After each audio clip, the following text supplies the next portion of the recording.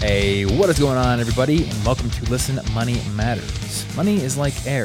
It's only important when you're not getting any. My name is Thomas, and I'm here, as always, with my good friend, Andrew. Andrew, how are you, and what are you drinking today, man? Damn good. And you know... Well, Damn good. Okay, so I'm drinking a Transmitter Sciasin Ale.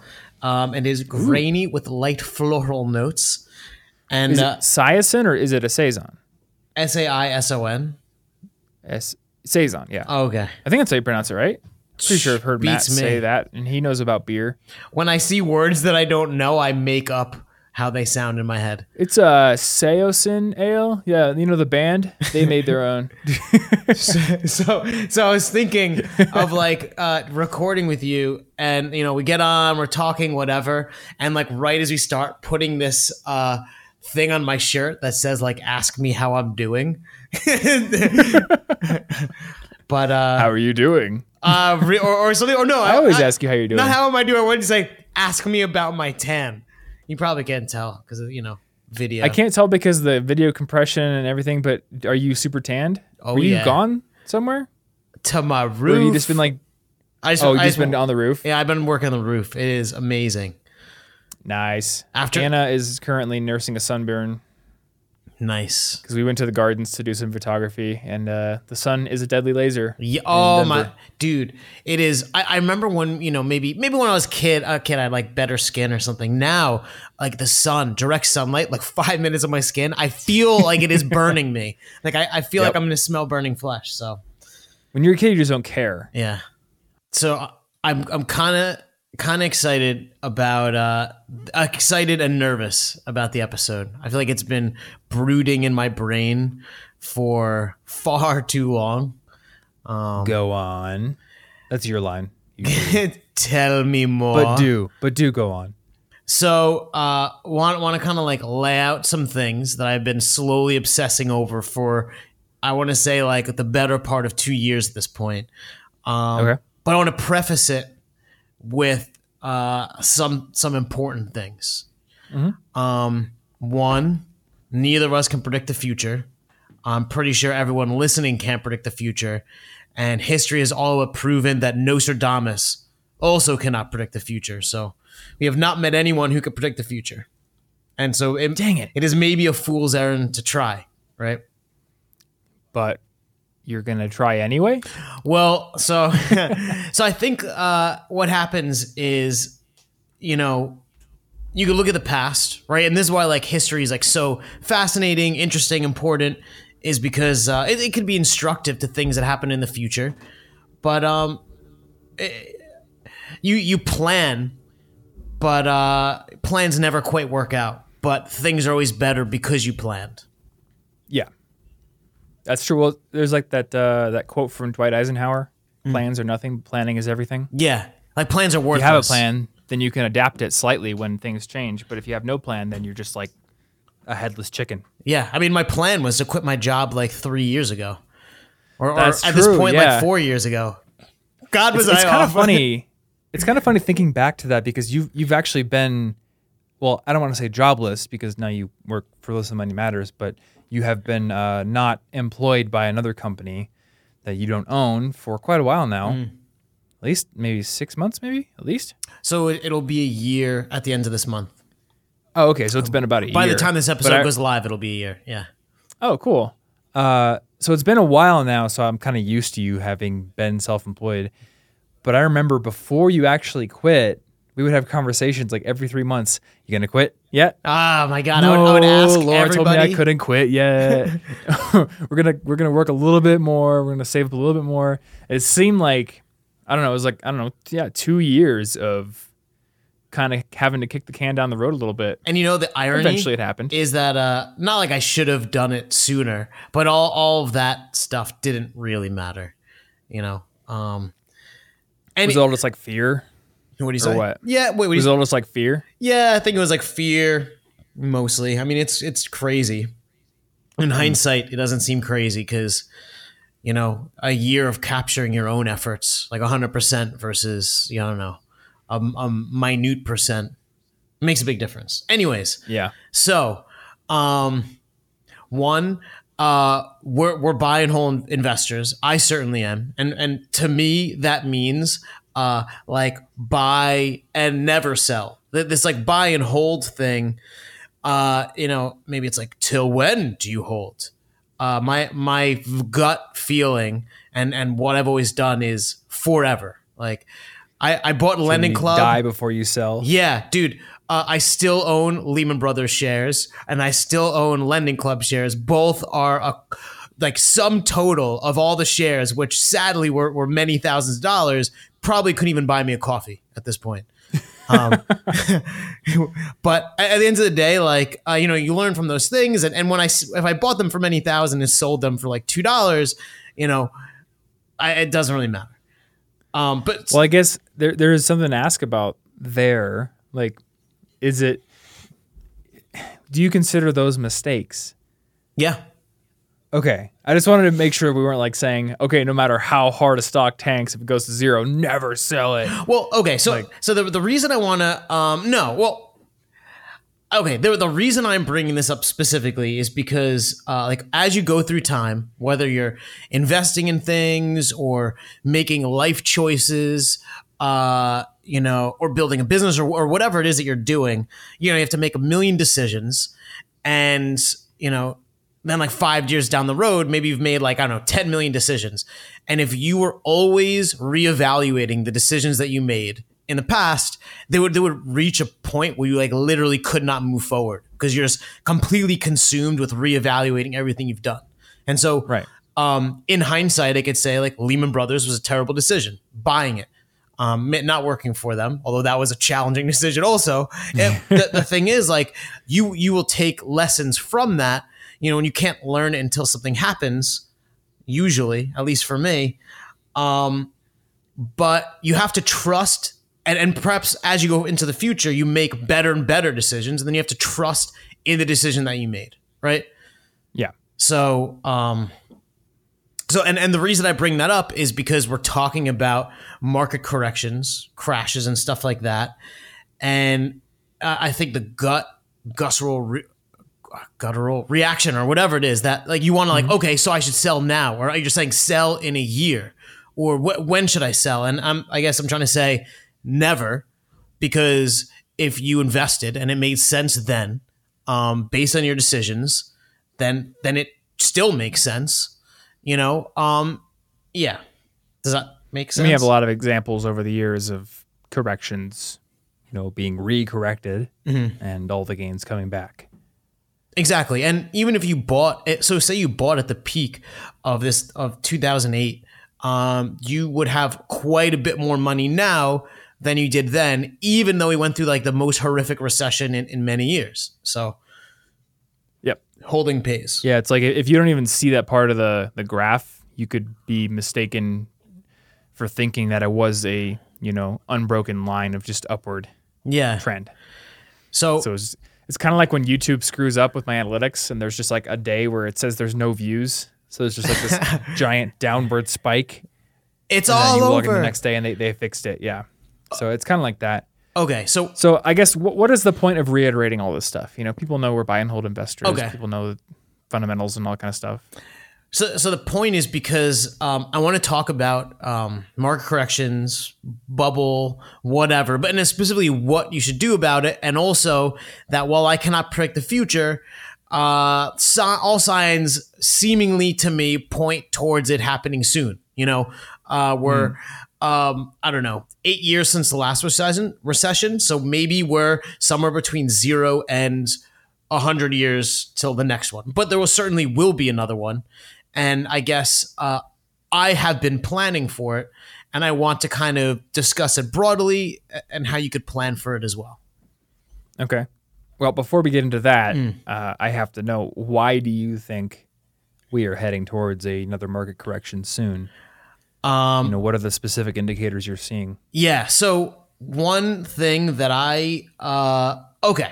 so I haven't bought rental property for, I guess, like a year or so now, because none of the prices meet my criteria. and I have to buy it for X, and the rent has to be Y, all that we've outlined in our real estate episodes, and we'll link to them, for it to be even a viable option for me. And oftentimes there's other things that, make it not work, but I'd rather invest less but make a great decision than just buy 50 houses as if I could, and have to work out or something.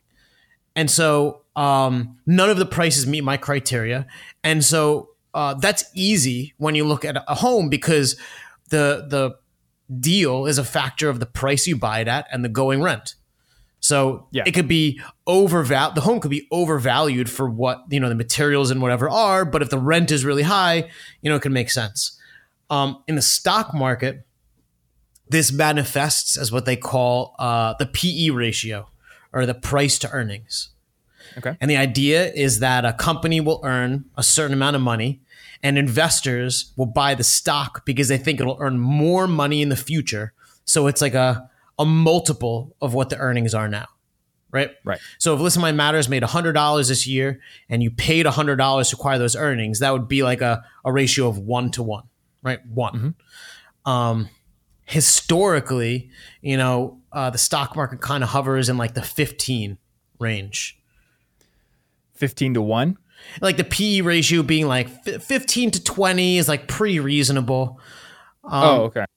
And so to quickly give an example, you can look at a company like Apple, and their PE ratio is like roughly about like 17, which with a PE ratio being positive, investors are buying the stock because they think it's going to go up, right? And how overbought it is a reflect of like how high the PE ratio is, and like what level of like a premium people are willing to pay for this thing that earns money, right?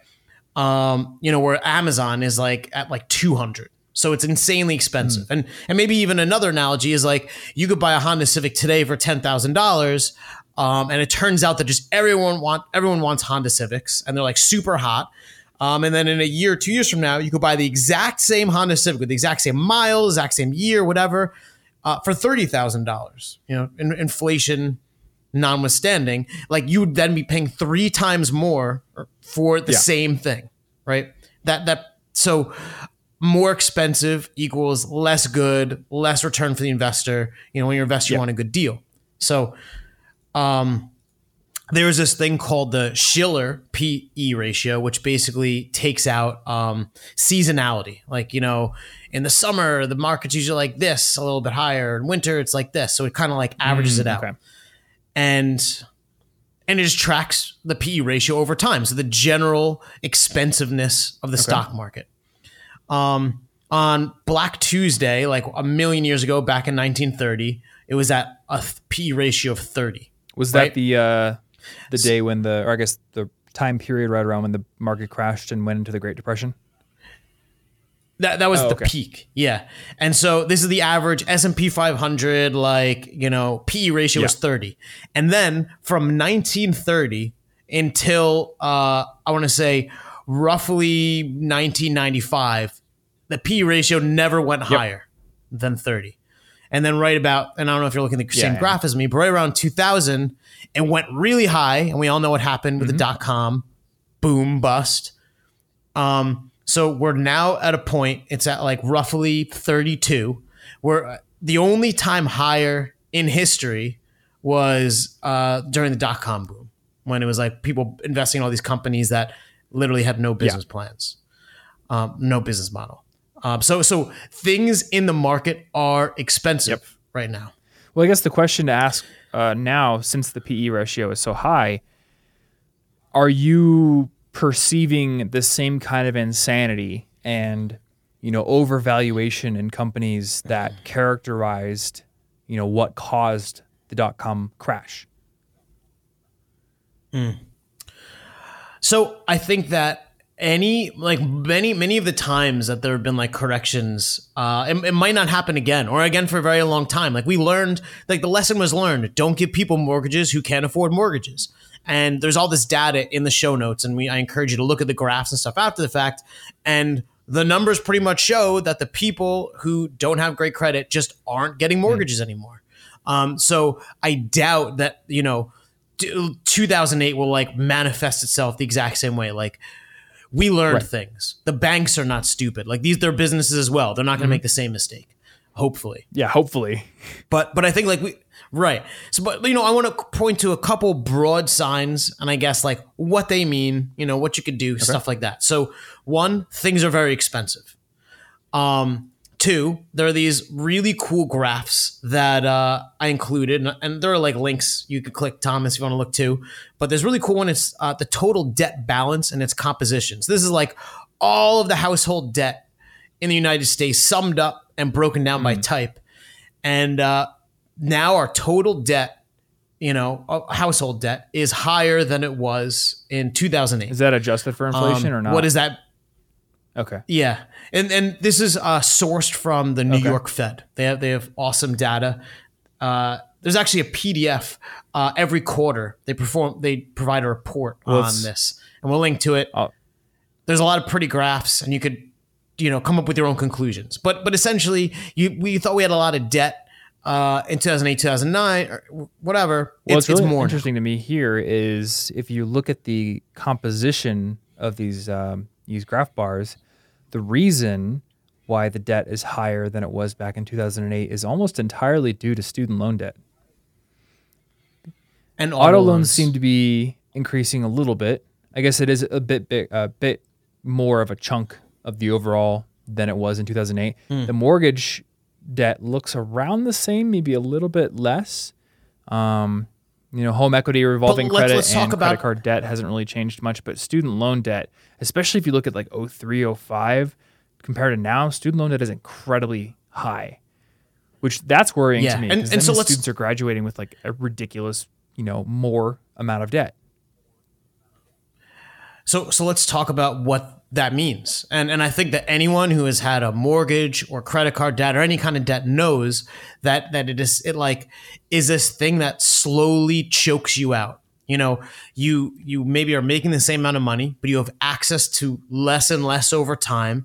And there could hit like this threshold where you literally cannot make all of your debt payments based on your income because it's grown so large. And so as you approach that time, you clearly cannot buy as much as you used to.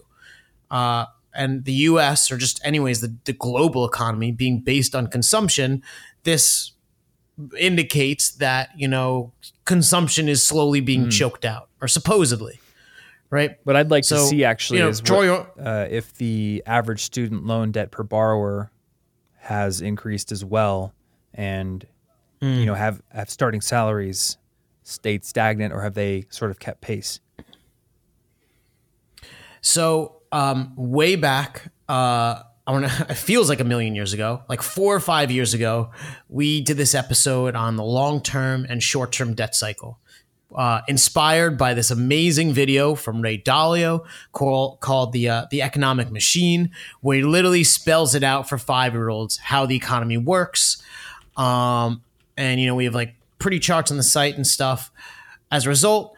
And so it's all cyclical, right? And generally, short-term debt cycles are like 8 to 10 years long, and long-term debt cycles are like 75 to 100 years long. And in terms of the short-term, economic cycle, we are already at the second longest boom ever, measured at 108 months. The longest being the year 2000, and that was 120 months. So literally a year from when this episode goes live, if the boom is still going, we will be in the longest boom period ever. Like ever. And again, like you could draw your own conclusions from that. And it's not like because we've been doing good for so long, bad things must happen, But that is something. So we are moving into uncharted waters, and the past experience tells us that eventually all boom cycles come to an end, and ours is going longer. So either we have somehow cracked the code, and we're going to continue to be in a boom cycle for much longer, unlike ever before, or something bad is coming. Is the logical conclusion? So. Right. And I want to point you to this image, also in the show notes, but we'll kind of try and describe it. It's that one with the red line, Thomas. Okay. Oh, here it And is. Is this the bubble? this is like the most over memed or whatever image out there of like the stock market cycle. And we could talk about like the nuances of the boom bust, but they're like these phases. And in this graph, it says smart money, institutional investors, and public as like the sectors before like a crash. And basically what it's implying is that like through most of the recovery of the last crash, most people are still afraid and haven't invested their money. And people are only going to invest their money when it starts to feel good and things are doing good. And usually that's getting towards bubble territory. It's already like too late. Like as an investor, you've made most of your money by the time everyone's gotten greedy and piled in, a la Bitcoin, right? Oh my God, now I'm going to get rich. Well, it turns out it didn't quite work like that. I mean, some people I was did. actually curious because this bubble chart always makes me think of Bitcoin. And that's at 7,500 right now. A far cry from 19,000. And we could postulate on where we are in this graph. And again, like we cannot predict the future. I have no idea where we are, but based on the PE ratio, so how much people are willing to pay for assets, for earnings, and an earning is an earning, right? But if people are willing to pay how many multiples more for the same thing than they were a few years ago, it starts to feel like there's maybe a bit of greed in there. Yeah. So on this chart, my man crush, Ray Dalio, we've talked about, he created this like economic machine thing. And he is also the founder of the most successful hedge fund, blah, blah, blah. He created this awesome book, Principles. He believes that we're 18 to 24 months away from a correction. And he said basically that like come 2020, he thinks there will be a 70% chance of a recession. Like 2018 is probably good. Yeah. 2019 also probably good, but we're not going to see insane growth like we did before. And then finally, and then I'll take a breath. Finally, because there's like my years of obsession of what's going on. And you can go into like an internet hole for the rest of your life on this, is this like China bubble or not, and I don't want to talk on that too much, but there's a lot of like pointing to it being like Japan way back when they overspent. Like the Chinese debt is denominated in dollars. Mm-hmm. The dollar is ever more powerful than it was, so that means their debt is larger. Many sources say that their debt outstrips how much reserves they have, blah, blah, blah. So there are all these like brooding things, and so maybe tomorrow is a recession, maybe in 2 years a recession, or maybe like 10 years a recession. I don't know. So I guess the question is, what do we do about it? Had you left all of your money in the market, say you were a 2007 investor, had you left all of your money in the market during the crash, it would have eventually recovered and you would have been fine. Right. So even if a recession is coming, do you do that or do you do something else? So I think that if you have invested, first of all, dollar cost averaging is awesome, because if you've been doing it, you've been buying as it's low, you're slowly buying, getting to the peak. It's almost like irrelevant because the price that you bought at like averages out over time. Mm-hmm. And so I think that if you bought in the past, I don't know, maybe there's like a 40% correction or a 10%, or I don't know, everything goes to zero. Wow. I think that you should keep on keeping on with what you're doing. But I think that in addition to, maybe you pull a little bit out from, contribute less towards investments and start building what I lovingly call an opportunity fund. So are you saying people should pull out, or are you saying they should keep everything they have in there and then just maybe split their contribution going forward? Yeah. So I guess what I'm trying to say is you made an educated decision to invest at whatever time and blah, blah, blah.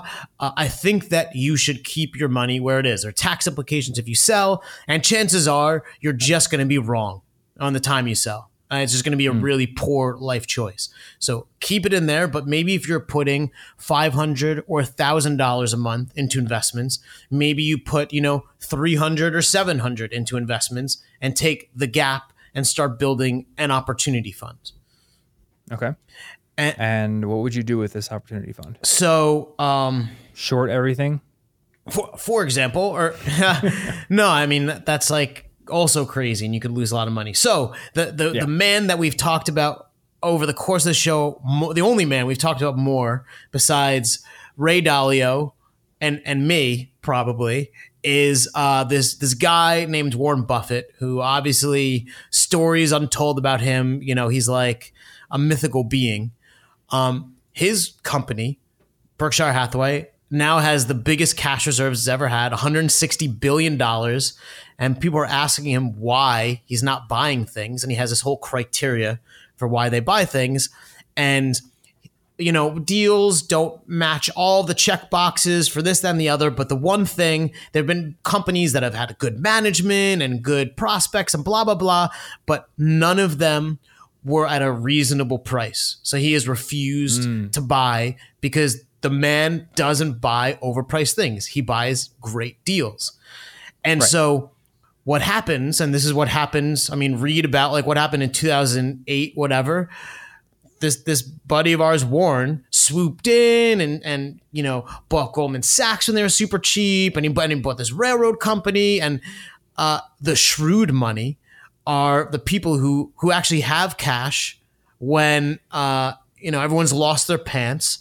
So you can get wicked deals. And so the idea is you slowly build an opportunity fund. And I think that it shouldn't really exceed 10 to 15% of your net worth. And then so if not like, okay, we talked about in the beginning if something of the happens, episode. when something happens, you can deploy that cash. Maybe next time you can get ridiculously priced investment properties, or Apple when its PE ratio is like 10 or something.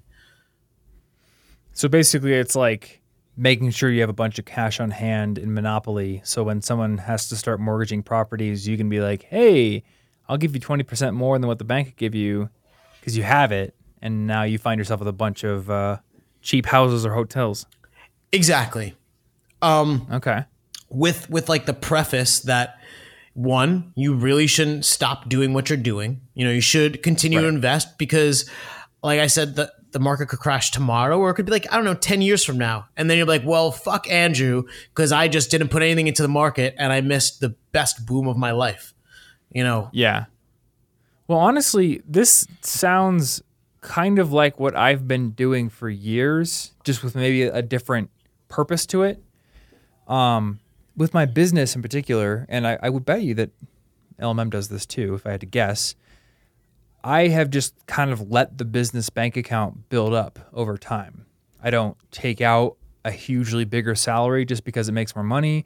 I know people have told me like, you should probably invest some of your business's money in investments, and I just haven't really gotten around to that.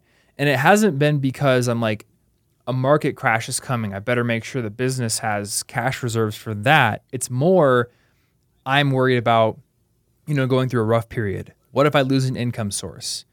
Or, what if that's for different. Some reason we get sued or something? That's different. That's an emergency fund. And Laura and I also have. It's an emergency fund, but it's kind of like you're almost building an emergency fund for a macro emergency. Like, isn't that what this whole idea is? Like, you're sort of trying to position yourself so that you have capital resources available for when the market crashes, which is almost like an emergency. Well, okay, so I kind of disagree, and the reason I disagree is if you have set things up appropriately, when you have your cash reserve, you have an emergency fund, so you have your cash reserve, maybe it's like 2-3 months of your expenses. You have an emergency fund, perhaps like 20K invested like pretty gently, mostly in bonds and stuff like that. You have other investments. When shit hits the fan, your cash reserve and your emergency fund should absorb everything. And that was really their purpose.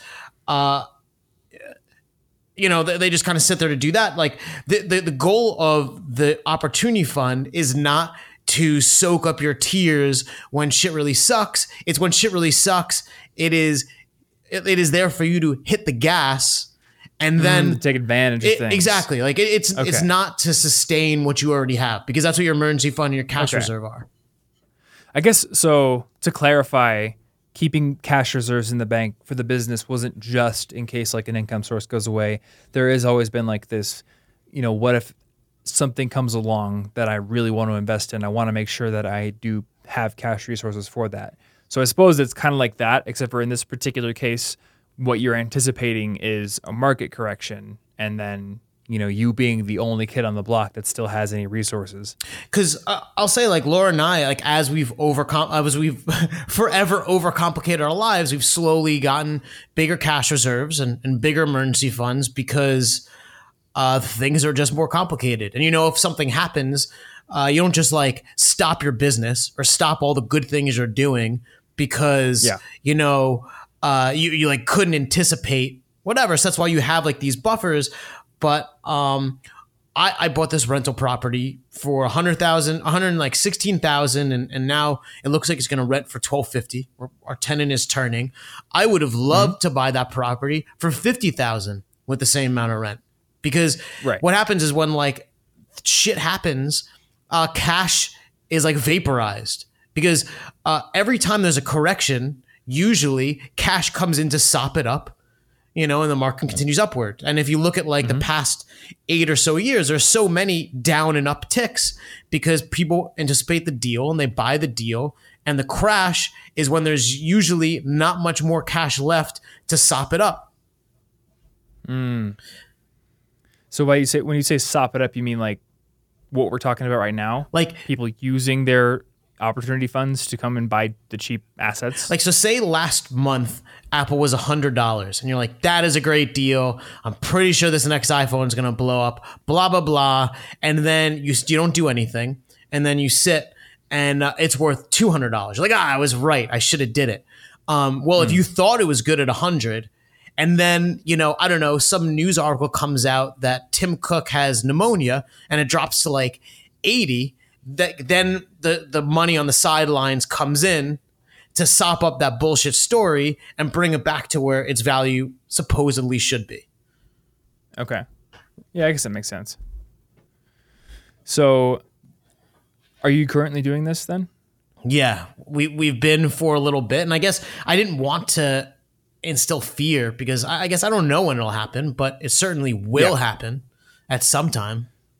So I guess at the end of the day, like, you don't want to come out and position yourself as an authority saying, this will happen. But as an individual investor in your personal life, it is, you believe that it's going to happen and you're relatively confident it'll be sooner rather than later. I think the only things I'm sure of is that I'm not an authority, that I really don't know what the fuck I'm doing.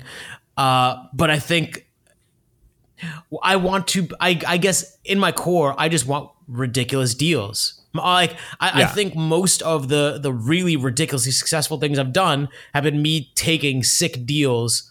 And sometimes it was because I didn't realize or whatever, but and maybe be a bit more thoughtful about that. And I feel like the deals are coming.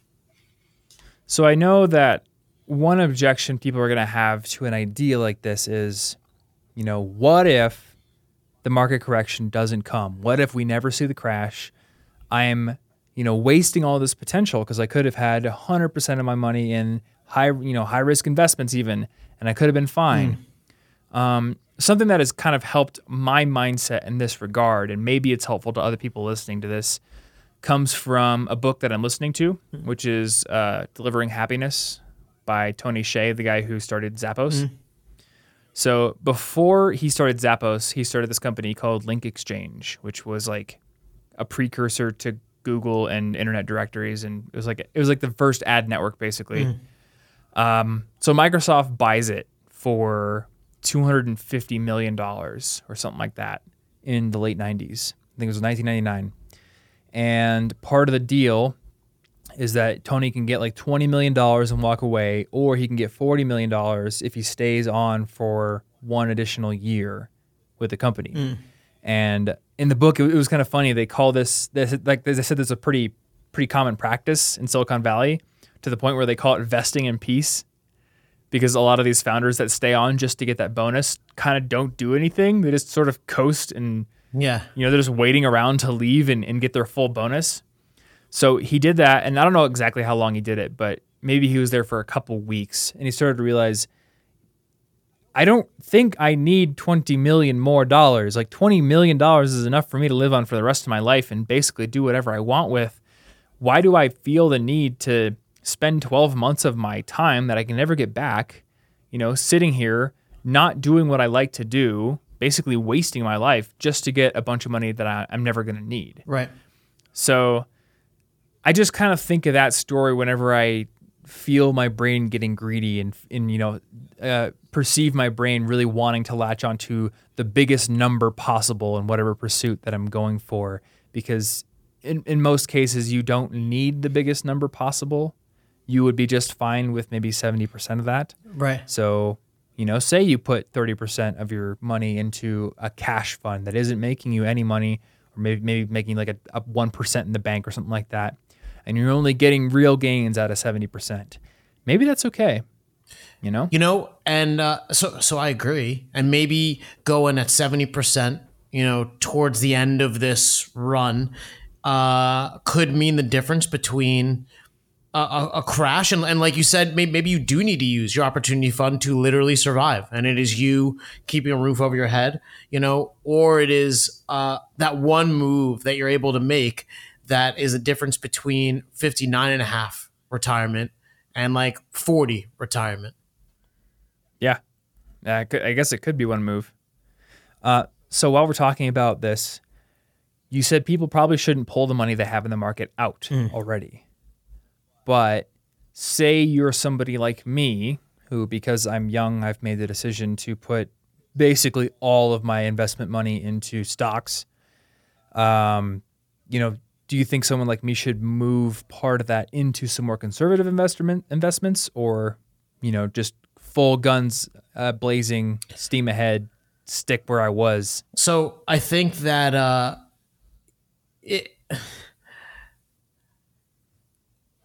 no, I mean, what would you do? I guess so the way that I feel is through all of like really there have been hard times and times that we've really put it to the wire and actually don't even know how all the numbers added up or whatever. And I guess broadly speaking, maybe we've done better at making our numbers add up than many. But I think it doesn't matter what the value is until you sell it. It's just like I kind of see it as like this fake thing almost. So unless you need the money or anticipate needing the money, I don't think that it really makes a difference. And I guess my gut visceral reaction is you're gonna make a mistake. Like if you listen to this episode and be like, I've been thinking the same thing, Andrew. Oh my God. And then you send me 50 articles that I haven't read that even further inflame me on, we could still, and likely both will be wrong. I just think, Ray Dalio, it's his business to predict what's going to happen. That's where he makes his money. No one listening to the show makes their money off of predicting what the hell happens with the economy. So don't make that your business. I think it would be ridiculous to sell. Besides the fact you're going to pay a ton of taxes because the market is up. Okay, so that's true, and that's in taxable investments. Follow-up question. Correct me if I'm wrong, but you can move money from one fund to another within an IRA without a taxable event happening, right? Oh, absolutely, yeah. So what about that kind of situation? Now, I know there, like, obviously that money's stuck there until you're 59 and a half. So if history is any indicator, a correction is going to be recorrected with the next boom cycle. But if you have the opportunity to not incur a taxable event, is the knowledge or is some amount of confidence that a correction is coming worth making moves? In fact, could you almost build a pseudo opportunity fund within an IRA by moving to more conservative investments that would leave you with more capital in that IRA to then move again? You could, when the next boom cycle. You could, and there would be no implications for you to sell everything in your IRA and just like sit it there in cash. But I guess I think that's like backstepping, And I guess I would compel you that if you feel like, say this resonates with you and you're like, yeah, you know what? Maybe the other shoe will drop soon and I feel that I'm wholly unprepared. Then that should be the incentive and inspiration for you to then slash spending and build up your cash pile now, because, maybe Ray Dalio is exactly correct. And in 18 to 24 months, there's a massive correction. Maybe he's not, but you know what? If he is, that means you have 18 to 24 months to get your shit together. Yeah. And so I think that if you're like, oh my God, if the market crashed tomorrow, I would just be fucked. Well, then better you fix it now while everyone's happy and cheery and it's nice and sunny outside than, when it's not. Yeah. Yeah, and I guess the thing is you do want to have an emergency fund and all that kind of stuff. So hopefully if you're doing things correctly, a big crash isn't going to mean anything for your immediate livelihood or survival. Yeah, and at the end of the day, I really want to be clear that this is like more for education than like a call to action. It's something that I think on. I think that it's something, a lot of people from, years ago have started investing. They've built wealth and a net worth, and they're really excited. And it's perhaps the next phase of wealth building is anticipating the storms. Yeah. I guess that makes sense. So I guess to recap, the signs you've been seeing, things are overpriced, all that kind of stuff. And if you go to the show notes, we'll link to an enormous amount of stuff that will make your head spin. It'll give you plenty of lunchtime line reading while you're waiting for your burrito. Okay. I guess one last question. If I'm going to start diverting, say, 30% of what I would put into investments, where would you put it? Straight up checking account, savings account, or like a CD, or a bond that has a guaranteed return? What kind of thing? I'm actually glad you brought that up because I didn't put that in the show notes, but it was something that I spent a lot of time thinking about. And there is a savings account right now that is the highest out there. It's 1.75%, which is not great, but it's like roughly meeting inflation. It's from this company, CIT, and I'll link to it in the show notes. And essentially, I don't know, you could match inflation, whatever. It's FDIC insured, so if all hell breaks loose, your money's covered up to $250,000. And then if you wanted to, so then there's CDs, which provide slightly more return, but it locks your money up. But what you could do is you could do what they call a CD ladder, which basically you put some money in this month into a CD that say vests in a year, and then more next month into a CD that vests in a year, and you keep doing that. So say the market crashed, you would slowly, month by month, be getting more of your capital back from the CD. And often, so when you're going to deploy, like the peak of the market is like, but like a week or something, where it's like the highest. But when you would utilize this opportunity fund, it's probably going to span like a year or two of sick deals. So if you don't get it like on the nose, perfect, it's not going to matter. It's just going to matter that you have the cash there. So I would say a high yield savings or a CD would be a good place to put it, and it'll be there when you need it. Yeah, and I guess at least as far as this whole concept of an opportunity fund goes, something like a treasury note or a treasury bond makes less sense because, again, your money's going to be locked up and illiquid. And it's, you're not allowed to use it to take advantage of low prices on everything when a correction does happen. So it's not to say you should never have money in treasury notes and treasury bonds and things like that, but if you want to take advantage of a crash, then you have to have liquid assets. And it is perhaps interesting to note that whether you're in a treasury or a bond, so you're buying this loan that will return X over its lifetime, and if you just hold it, you'll get exactly what was advertised, given that the thing doesn't declare bankruptcy. However, bonds and treasuries also trade on the open market, and their prices can change. So if you buy a bunch of treasuries, you can't necessarily expect to be able to sell them, and you may lose money, potentially. And so you have to understand that if like you are using vehicles like that, you got to kind of hold them till the end. Yeah, that makes sense. Not all different from like if you bought a lending club loan and then tried and sell it to someone else. Yeah. Cool. Well, like you said, there will be graphs and charts and extra information sources in the show notes for this episode. So check it out. And I guess to reiterate once more, on the whole, we recommend buying and holding, solid Boglehead-esque investment strategies. But I think you do have a point that it's worth having a war chest that you can access at any time to take advantage of things that may happen.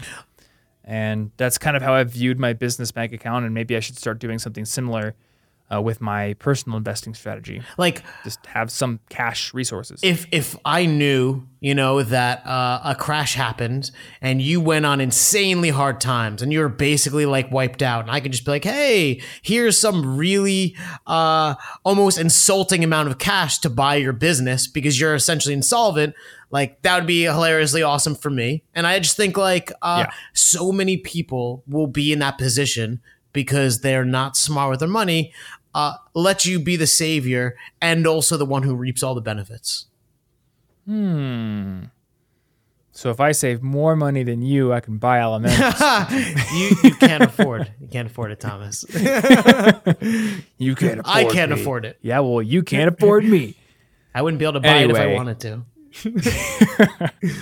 Show notes for this episode can be found at listenmoneymatters.com/show. So head on over there and look at the charts and graphs that we referenced in this episode if you want to get a clearer picture of some of the economic trends we were talking about, some of the models that Ray Dalio and others were talking about as well. Otherwise, you can find all of our favorite apps and books and tools for improving your financial life over at listenmoneymatters.com/toolbox. So definitely check that out. And if you have questions for us or you have catchphrases for the beginning of each episode, listenmoneymatters@gmail.com is where you can email us or hit us up on Twitter at moneymattersman. I also noticed recently that the Listen Money Matters Facebook group is actually very active. You're so good at this. Yeah. So we have been, and I don't know if an ad will have already run by now, but we make mistakes all the time. We learn, and we actually have this like really awesome community that has been growing, and it's completely free to join. All you have to answer some questions, and if you're an asshole, we will reject you. Most people get accepted, and I have to admit, I'm not a fan of Facebook, and I've been getting sucked in to discussions and stuff. So if you want to talk with me or just other people who've been on the show or just other fans, many of which are really smart and do really cool things for their day jobs, you should go check it out. It's free.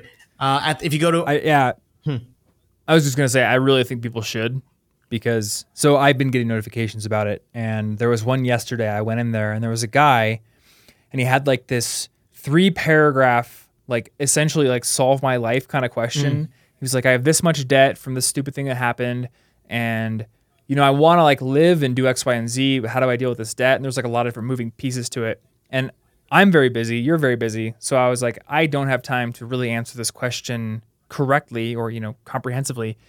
And then I looked at the comments, and there was like 6 or 7 people who were all offering really detailed advice and life experience and stuff like that. So it's kind of cool because if people email, there's only 2 of us. And, there's only so much time in the day. We can't possibly answer every question to the utmost ability. But all these other money nerds on Facebook can. Yeah, and you will not miss anything if you're in the Facebook group. Trust me, you will know all the things. That's true. Yeah, I saw that you have somebody who's working as an admin, so it's not just like it's run by the fans. There's actually, I don't know if it's you or Laura or somebody. So this awesome woman, Sarah is running it, and we also have a moderator as well from the community. And as we grow, I think there'll be more fans who also just kind of help run things.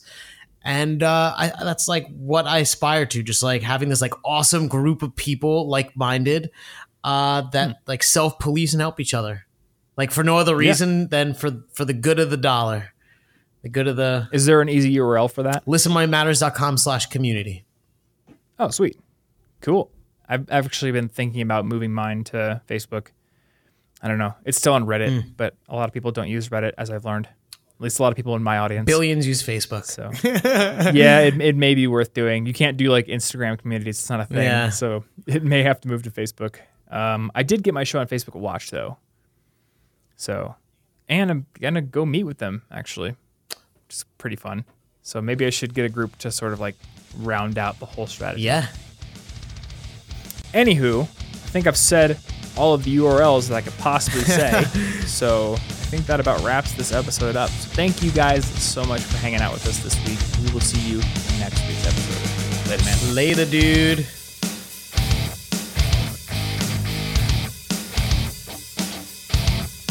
Boom. Stop my recording. Please tell your friends about this show.